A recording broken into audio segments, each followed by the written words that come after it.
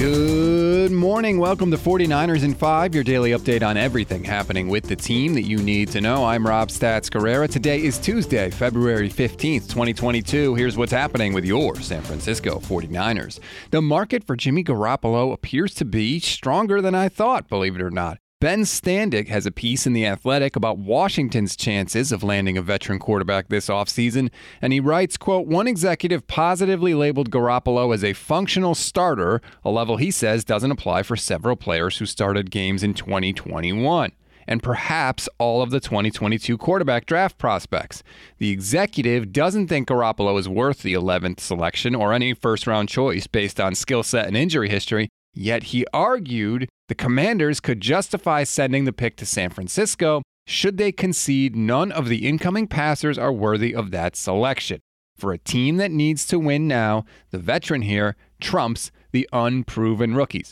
So maybe it's not so much Jimmy Garoppolo is an attractive option, it's that other teams don't really have an attractive option, but however it works out, it's good news for the 49ers. And if that wasn't enough, former Steelers linebacker Ryan Shazier was on 93.7 The Fan and said, quote, I think somebody like Jimmy Garoppolo could really help. Personally, I don't think we should draft a quarterback this year. Personally, Ryan, I think you're 100% right. You shouldn't draft a quarterback. You should trade for Jimmy Garoppolo so the 49ers can get some draft picks and so our own Michelle Maju can be absolutely miserable and I can have fun with her this entire offseason. We always give you one thing to read, one thing to watch, and one thing you might have missed. One thing to read on this Tuesday, the 49ers were apparently hit by a ransomware attack and some of their financial data is currently being posted on the dark web, according to the AP. For more on this story, you can check out their official report. We tweeted it at NN Podcasts. One-stop shopping. Hooray! One thing to watch. The 49ers themselves tweeted a video of Bryant Young finding out he made the Hall of Fame. It is very cool. You will be surprised to see who greets him at the door. And make sure you watch all the way to the end. It's definitely going to be worth it. Again, we retweeted from at NN Podcast. If you're not following already, what are you waiting for? And finally, one thing you may have missed, former 49er Richard Sherman was not shy about sharing his feelings on Matthew Stafford after the Rams Super Bowl win.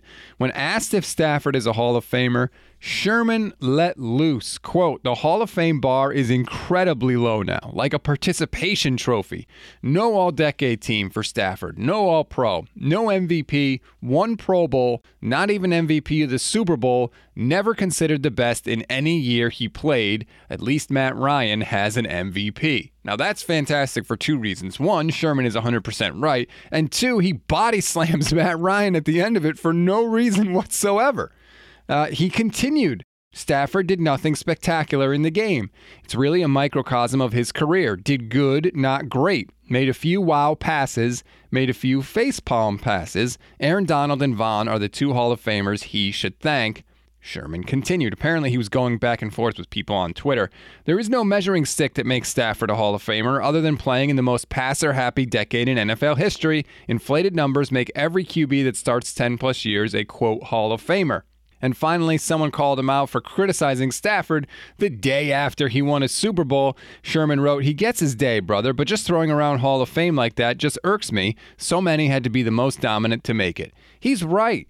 Like, we do this weird thing where if you win a Super Bowl, we automatically have to put you in the Hall of Fame. It's stupid. It's not worth debating.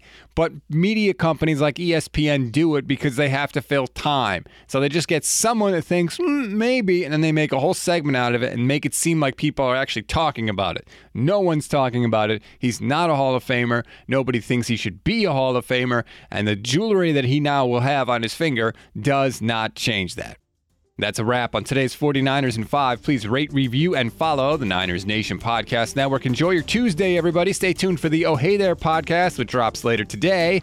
I'm Rob Stats Guerrera. We'll talk tomorrow.